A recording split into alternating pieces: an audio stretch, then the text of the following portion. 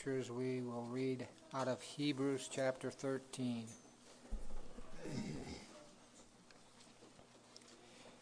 Hebrews 13, beginning with verse 8. Jesus Christ is the same yesterday and today, yes, and forever. Do not be carried away by varied and strange teaching, for it is good for the heart to be strengthened by grace, not by foods, through which those who were thus occupied were not benefited. We have an altar, from which those who serve the tabernacle have no right to eat. For the bodies of those animals whose blood was brought into the holy place by the high priest as an offering for sin are burned outside the camp. Therefore, Jesus also, that he might sanctify the people through his own blood, suffered outside the gate. Hence, let us go out to him outside the camp, bearing his reproach. For here we have no lasting city, but we are seeking the city which is to come. Well, the title of the message I originally thought would just be outside the camp, but that doesn't really do justice to it, because it's out to him outside the camp. Let us go out to him outside the camp. The book of Hebrews was written to Jewish converts to Christianity. It was written because they were being tempted to return to their former manner of life in Judaism.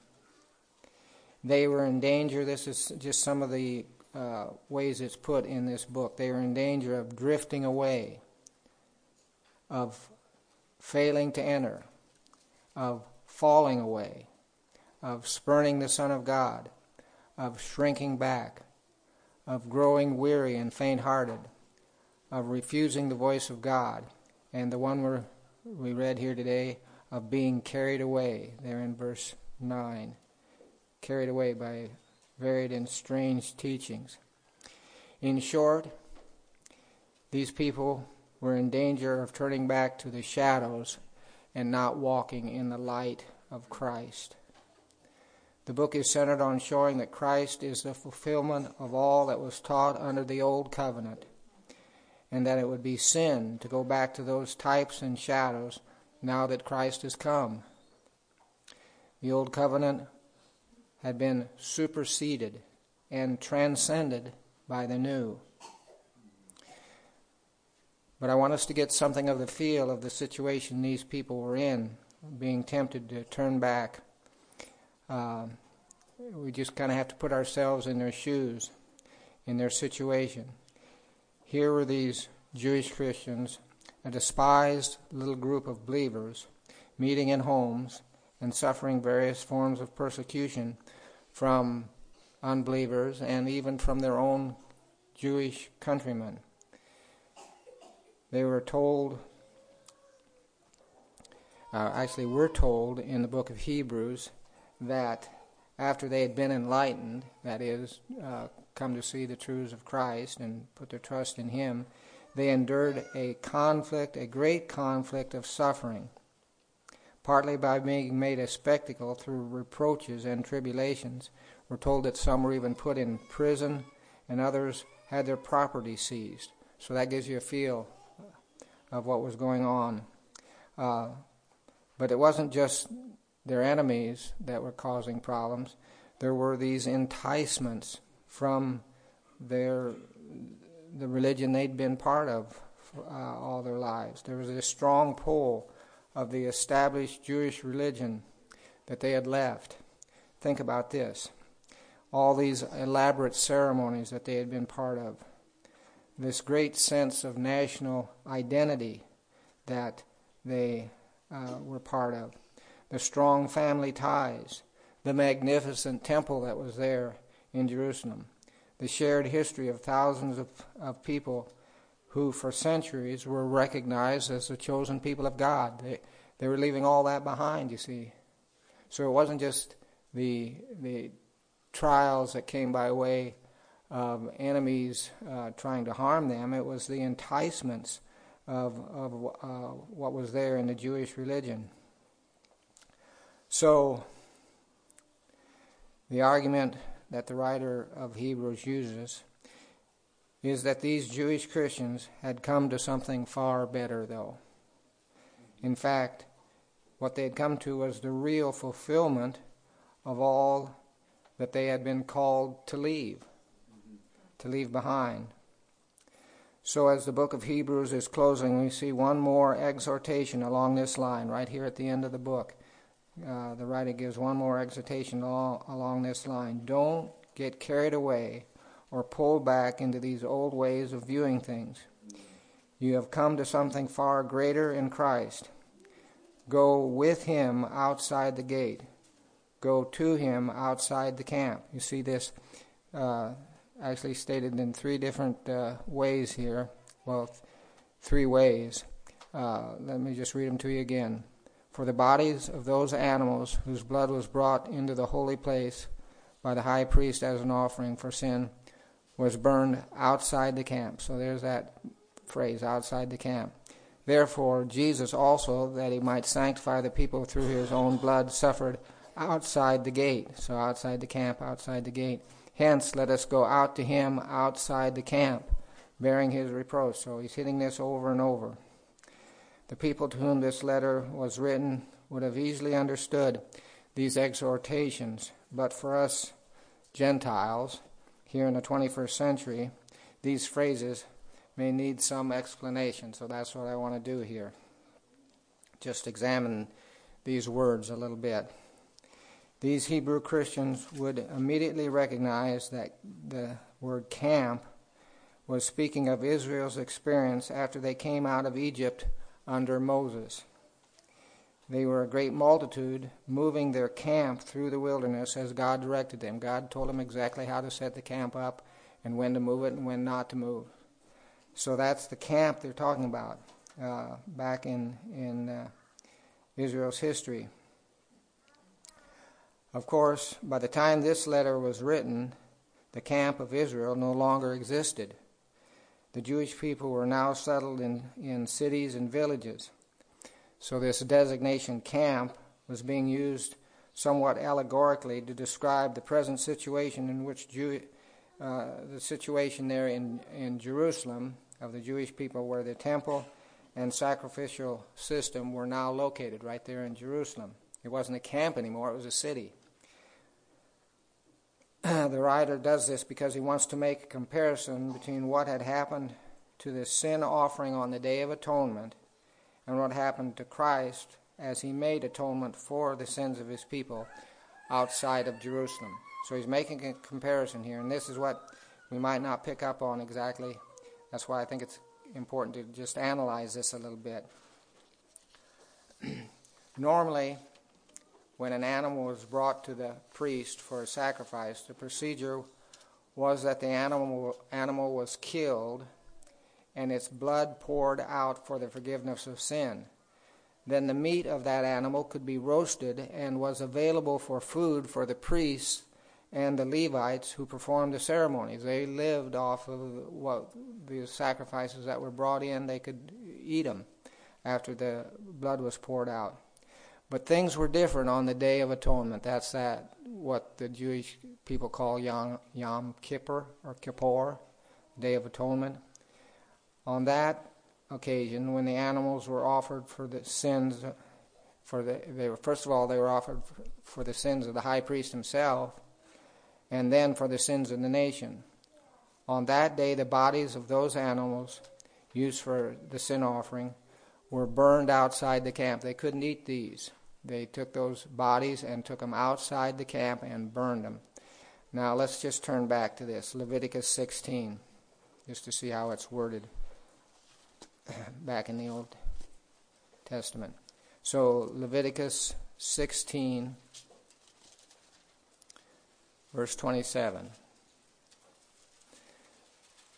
But the bull of the sin offering and the goat of the sin offering, whose blood was brought in to make atonement in the holy place, shall be taken outside the camp.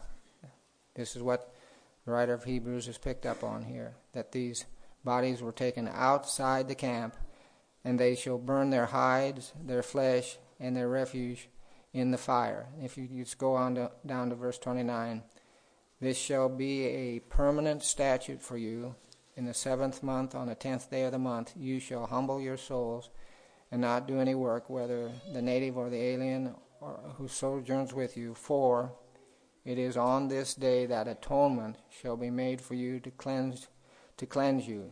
You shall be cleansed from all your sins before the Lord. So this is that day of atonement.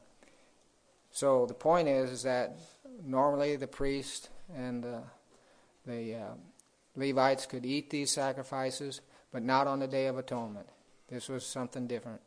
And the writer of Hebrews picks up on that little fact that on that day, this animal was taken outside the camp and burned.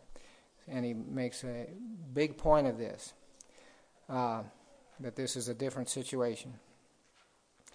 The writer of Hebrews takes this fact and draws a parallel between this ceremony on the Day of Atonement and the death of Christ, who died on the cross outside of Jerusalem, outside the camp.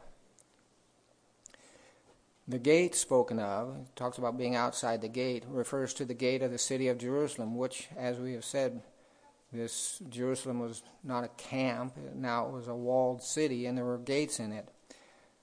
The point is that though the references to outside the camp and outside the gate refer to different times in Israel's history, both references represent the idea of coming out of the old system of Judaism.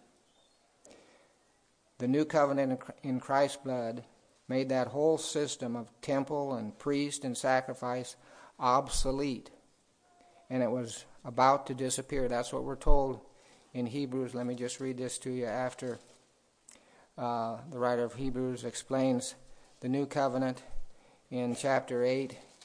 He says this, 8:13. When he said a new covenant, he, that is God, has made the first obsolete. So he made that first covenant, that old covenant, obsolete. But whatever is becoming obsolete and growing old is ready to disappear. Now that's an incredible statement that he's making there. He's saying that old system, that whole order of things, it's obsolete and it's about to disappear. And that's actually what happened. In fact, just a few years after the book of Hebrews was written, the Romans destroyed Jerusalem and its temple in fulfillment of what Christ had said to the Jewish people. He said, as for these things which you're looking at, you remember his disciples were looking at the temple, talking about how magnificent it was. He said, as for these things which you are looking at, the days will come in which there will not be left one stone upon another, which will not be torn down. He said, it's all going to be destroyed. Not as the writer of Hebrews says, soon. Jesus told the people of Jerusalem, behold, your house will be left to you desolate. And that's exactly what happened in 70 A.D. when the Romans came in and destroyed Jerusalem. The point being made to these Hebrew Christians was, you need to leave that obsolete system behind and keep looking only to Christ, the promised Messiah, the one that whole system was pointing toward.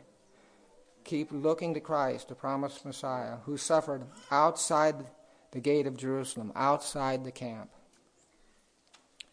So what I'd like to do here, just briefly, is to consider some of the contrasts of being inside the camp and outside the camp. And we'll examine them as they were presented at that day of the writing of Hebrews, but I think we can apply them to our day too, or the Holy Spirit can apply them to our day in each of our lives, in our own situations. So, some of the contrasts between being inside the camp and outside the camp. Inside the camp, there seemed to be respectability. You were part of an ancient, organized religion, a prominent religion in the world, and you might say this, it had prominent people in positions of power in it too. You were part of that, you see. But outside the camp, not respectability, reproach. That's what we're told here. Yeah. Hence, let us go out to him outside the camp, bearing his reproach. It's the reproach of Christ. If you come outside the camp, there's a reproach. It's a reproach of Christ. Outside the camp, well, just think about this. Even in those days, who were outside the camp? Well, I'll tell you one group, the lepers. The lepers were put outside the camp. But that's not the only people. The outcasts, the very despised, the rejected lived outside the camp. What are we supposed to do? We're supposed to go outside the camp. Think about that. Another thing that took place outside the camp, that's where criminals were crucified. That's why Christ was out there. They didn't crucify those criminals inside Jerusalem. It was outside the camp. So, the point being, inside the camp, there was respect. Outside the camp, there was reproach. Inside the camp, there seemed to be ease and safety and security. You had this walled city with its gates. Outside the camp, there was suffering. The suffering of taking up the cross. That's what took place outside the camp where these criminals were crucified. So, safety, security, inside. Outside, suffering. Inside the camp, there seemed to be permanency. Jerusalem had been the center of worship for the Jewish people for hundreds of years. Outside the camp, there was no earthly, lasting city. God's people were seeking a city which was to come, but it wasn't there yet. So the one seemed to have a sense of permanency. Actually, it was about to be destroyed, but it didn't seem that way at the time this was written. But outside the camp, there was no earthly, lasting city. Inside the camp, people walked by sight. Outside, they walked by faith. Now, let me tell you what I'm getting at here. Inside the camp, there was much that appealed to the flesh. The ceremonies, the rituals, the traditions, the elaborate worship that was centered on externals. Lots of things you could see and look at there. Get emotional about. All the details there related to the temple sacrifices, for instance. Outside the camp, there was little that appealed to the natural man, because outside the camp, worship was essentially spiritual. The beauty and the bounty of Christ are only seen through the eye of faith. They don't appeal to the eye, to the natural man. Consider this. This is something you might have to ponder a little bit, but I think it's true. The spiritually blind walk by sight. The spiritually blind walk by sight. Those with spiritual sight walk by faith. I think that's what he's saying in verse 10. We have an altar which those who serve the tabernacle have no right to eat. What's he talking about here? Well, you have to have spiritual sight to know what he's talking about. He's saying those that remain in the camp of Judaism did not perceive the altar that was displayed there on the cross of Christ. That's our altar, the cross of Christ. But you have to have spiritual sight to see what's going on there. Otherwise, you're just looking at a man being tortured on a cross. Just a man dying a cruel death, not the Lamb of God that takes away the sins of the world. But if you have spiritual sight, you can look at that altar, that place where Christ was crucified, and see, this is the Lamb of God. This is the one that takes away my sins. But you see, that takes spiritual sight. So again, those inside the camp walk by sight. Those outside the camp walk by faith. Inside the camp, there were multitudes. Outside the camp, at least at this time, there was only a little flock. For the Christians, the time of being part of a great city is yet to come. That's what he says in verse 14. For we do not have a lasting city. For here we do not have a lasting city, but we are seeking the city which is to come. So, inside the camp, lots of people to give you a feel like you're really part of something really big. Outside the camp, a little flock. Inside the camp, people were occupied with keeping rules about external things like what to eat, what to wear, what days to celebrate, where to worship. So salvation becomes a matter of works. Outside the camp, people are trusting in the grace of God shown to them in Christ. It's a big difference. You see that in verse 9. Do not be carried away by varied and strange teachings, for it is good for the heart to be strengthened by grace, not by foods, through which those who were thus occupied were not benefited. He's making a contrast here, you see. There's essentially two different approaches to God. Trust in your own law keeping, or trust in Christ as your law keeper. Law or grace. Inside or outside the camp. So, just to sum it up then, inside the camp, there was this great religious system of works. Outside the camp was Christ alone. There seemed to be much to pull a person back inside the camp. But there was one big problem. Christ wasn't there. He wasn't inside the camp. If you're going to be with Him, you must go to Him outside the camp. We're told this in John 19:17, the account of the crucifixion.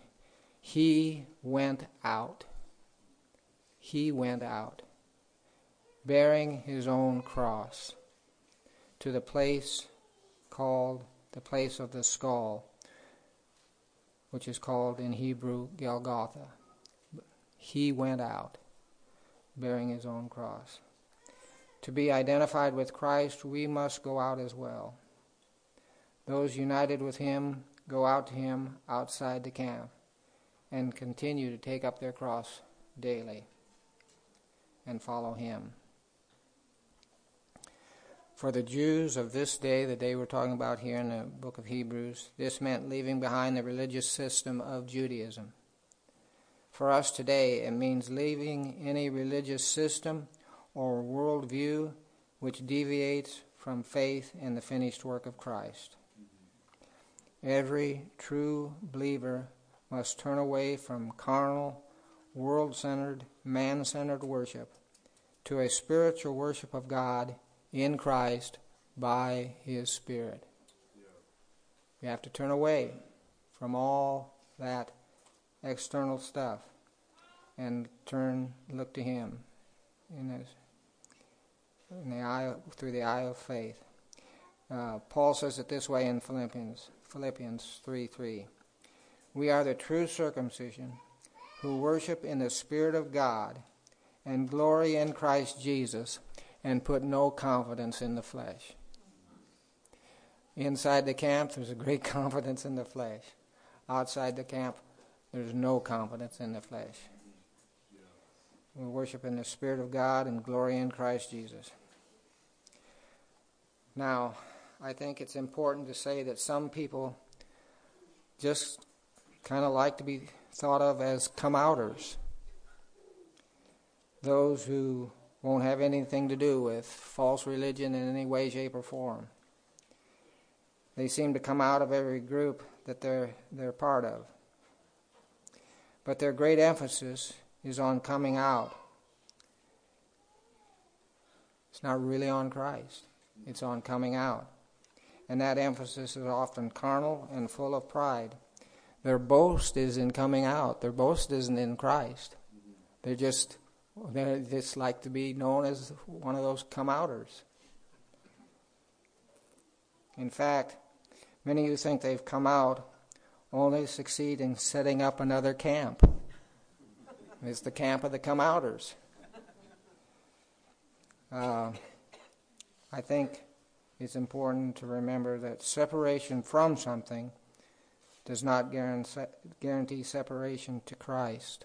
Separation from something that seems to be false does not guarantee that you're really coming to Christ. On the other hand, true separation to the Lord will sooner or later guarantee separation from all that's outside of Him. Being united to Christ by faith will bring about naturally, or really I think I should say supernaturally, coming out of whatever camps do not honor Him. But note the order of words there in verse 13. Let us go out to Him outside the camp bearing His reproach. Going out to Him is the main thing. Going outside the camp is secondary. It's a consequence of going out to Him, which is primary. Our emphasis is not coming out. Our emphasis is coming out to Him. Coming to Him. There's a big difference there. If the reason for going out of some camp is not centered on going out to Him, you'll probably just end up a loner or setting up some other unbiblical camp. True spiritual, vital union with Christ is what matters. Union with Him is life. Union with Him is Christianity. Union with Him is where daily sanctification takes place among God's people. You see that in verse 12. Therefore, Jesus also, that He might sanctify the people through His own blood, suffered outside the gate. This is where sanctification is. You're not going to be sanctified just by coming out of something. You got to come to Him. That's where sanctification takes place.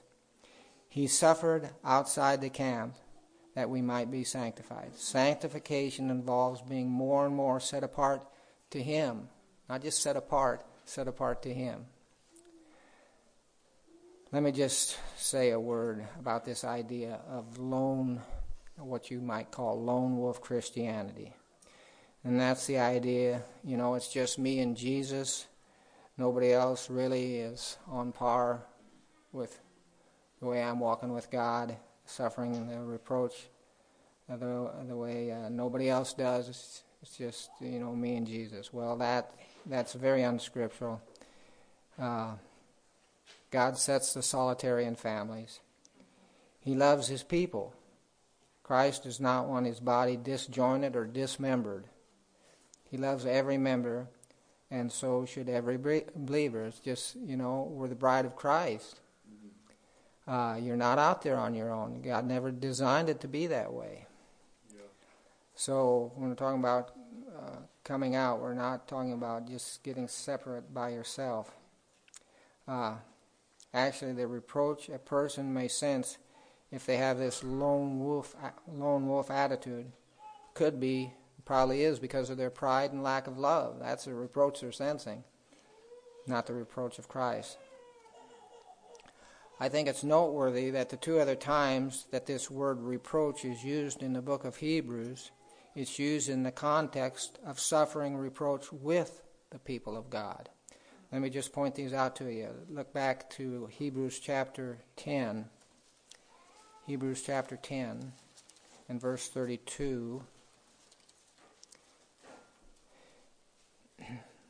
But remember the former days when after being enlightened, you endured a great conflict of suffering, partly by being made a public spectacle through reproaches and tribulations, and partly by becoming sharers with those who were so treated. In other words, you're part of this group that's being treated this way. You're not off there on your own. partly by becoming sharers with those who were so treated. For you showed sympathy to the prisoners, that is, other Christians that were being put in jail, and accepted joyfully the seizure of your property, knowing that you have for yourselves a better possession and an abiding one. But the point is, they were suffering this reproach and this disrespect and whatever else as part of the people of God. They were suffering reproach with the people of God. And actually, he says earlier, do not forsake your own assembling together, as the habit of some is, but encourage one another, and all the more as you see the day approaching. Don't get off by yourself. Stay with the people of God, even though it's going to mean suffering reproach with them. And you see this same principle again in the life of Moses in chapter 11 and verse 24, where it says, by faith Moses, when he grew up, refused to be called the son of Pharaoh's daughter, choosing rather to endure ill treatment with the people of God than to enjoy the passing pleasures of sin, considering the reproach of Christ greater riches than the treasures of Egypt, for he was looking for the reward. The point is that Moses was suffering this reproach with the people of God. So I'm just trying to emphasize the point that this idea of lone wolf Christianity is not scriptural. The reproach will come partly by being with the people of God.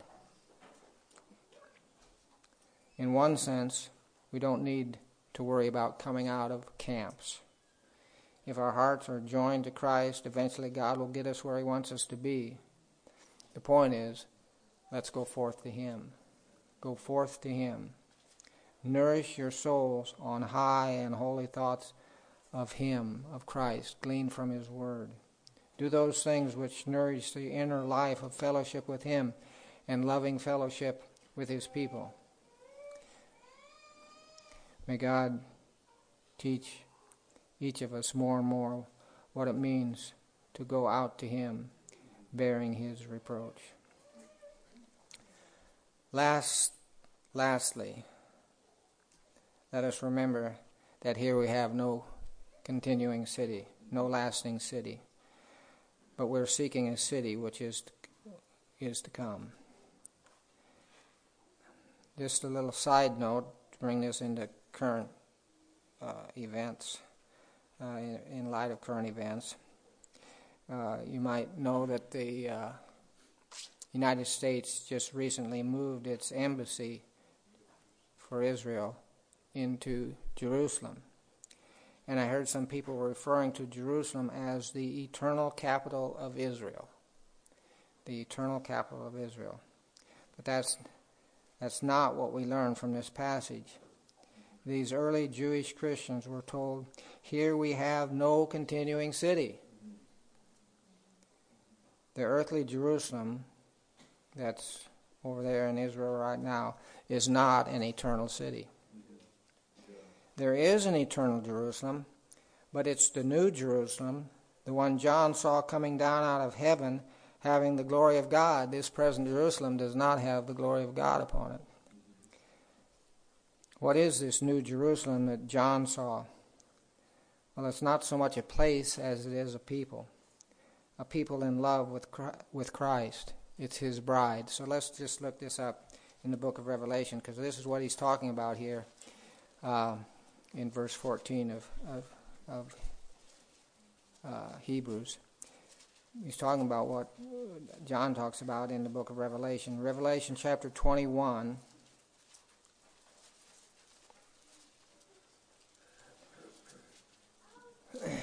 And kind of skip in the middle of a verse here. Revelation 21. Well, let's actually start with verse 2, where it says, and I saw the holy city. You're all with me here? Revelation 21, verse 2. And I saw the holy city, New Jerusalem, coming down out of heaven from God, made ready as a bride adorned for her husband. So he's giving you a clue here. This New Jerusalem coming down out of heaven looks like a bride adorned for her husband. But then he explains it even more in verse 9, starting with the last part of verse 9.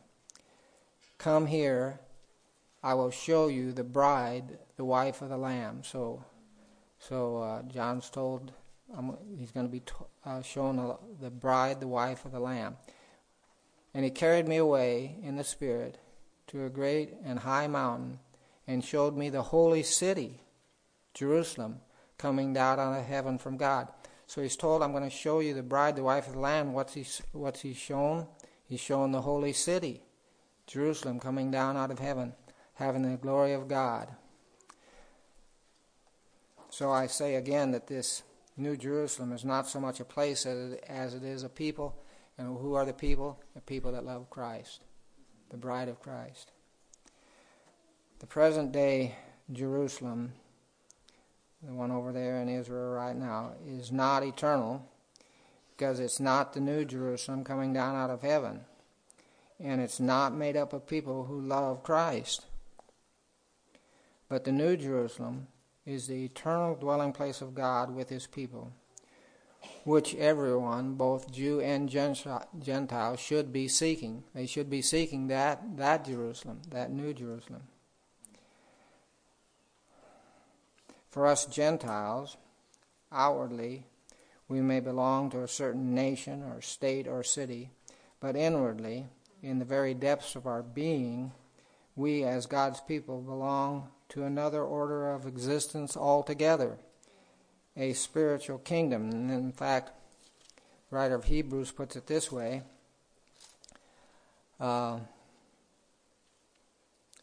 He says, but you have come to Mount Zion. This is in chapter 12, verse 22. He's speaking to Christians. But you have come to Mount Zion, to the city of the living God, the heavenly Jerusalem. We've come to that.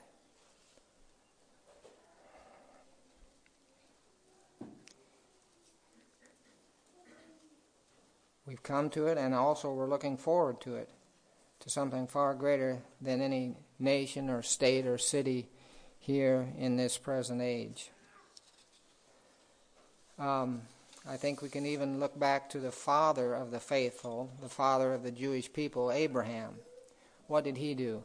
He came out of a city that he was part of, that is, Ur of the Chaldeans, because the God of glory had appeared to him. And in faith he left the old behind. Why? Because he was looking for a city which has foundations, whose architect and builder was God. What was he looking for? He was looking for that New Jerusalem, that holy city. That's what we're told in the book of Hebrews. Spiritually, you see, we're talking spiritually. He had eyes to see. So, these Hebrew Christians that this book of Hebrews was written to had a revelation of the glory of God in the face of Christ, and there could be no turning back to what God had called them out of. They would come outside the camp. For us present-day Christians, if we've seen the glory of God in the face of Christ, there's no going back to the weak and worthless things of this world's sinful ways or of worldly man-centered religion. We leave that behind. Well, in conclusion, may these two great truths dominate our minds and shape our lives. First, our union with Christ, the great truth of our union with Christ. And secondly, our citizenship in the heavenly Jerusalem. It will seem as no great thing to come out of something that will soon pass away if we are coming to Christ, who's the same yesterday, today, and forever. And we're coming to this eternal city of the living God, the heavenly Jerusalem. We're not thinking about all we left behind. We're thinking about what we have and what we have yet to come. The reproach of coming to Christ is temporary and so minuscule compared to the reward that's eternal and glorious beyond our comprehension, really. Well, I thought I'd close with a verse out of Colossians because it fits in so well with what we've looked at here. If then you have been raised up with Christ, keep seeking the things above, where Christ is, seated at the right hand of God. Set your mind on things above, not on things that are on the earth. For you have died, and your life is hidden with Christ in God. Isn't that an incredible thing? Your life is hidden with Christ in God. People look at you, they don't realize what's going on because your life is hidden with Christ in God. When Christ, who is our life, is revealed, then you also will be revealed with him in glory. Tremendous verse.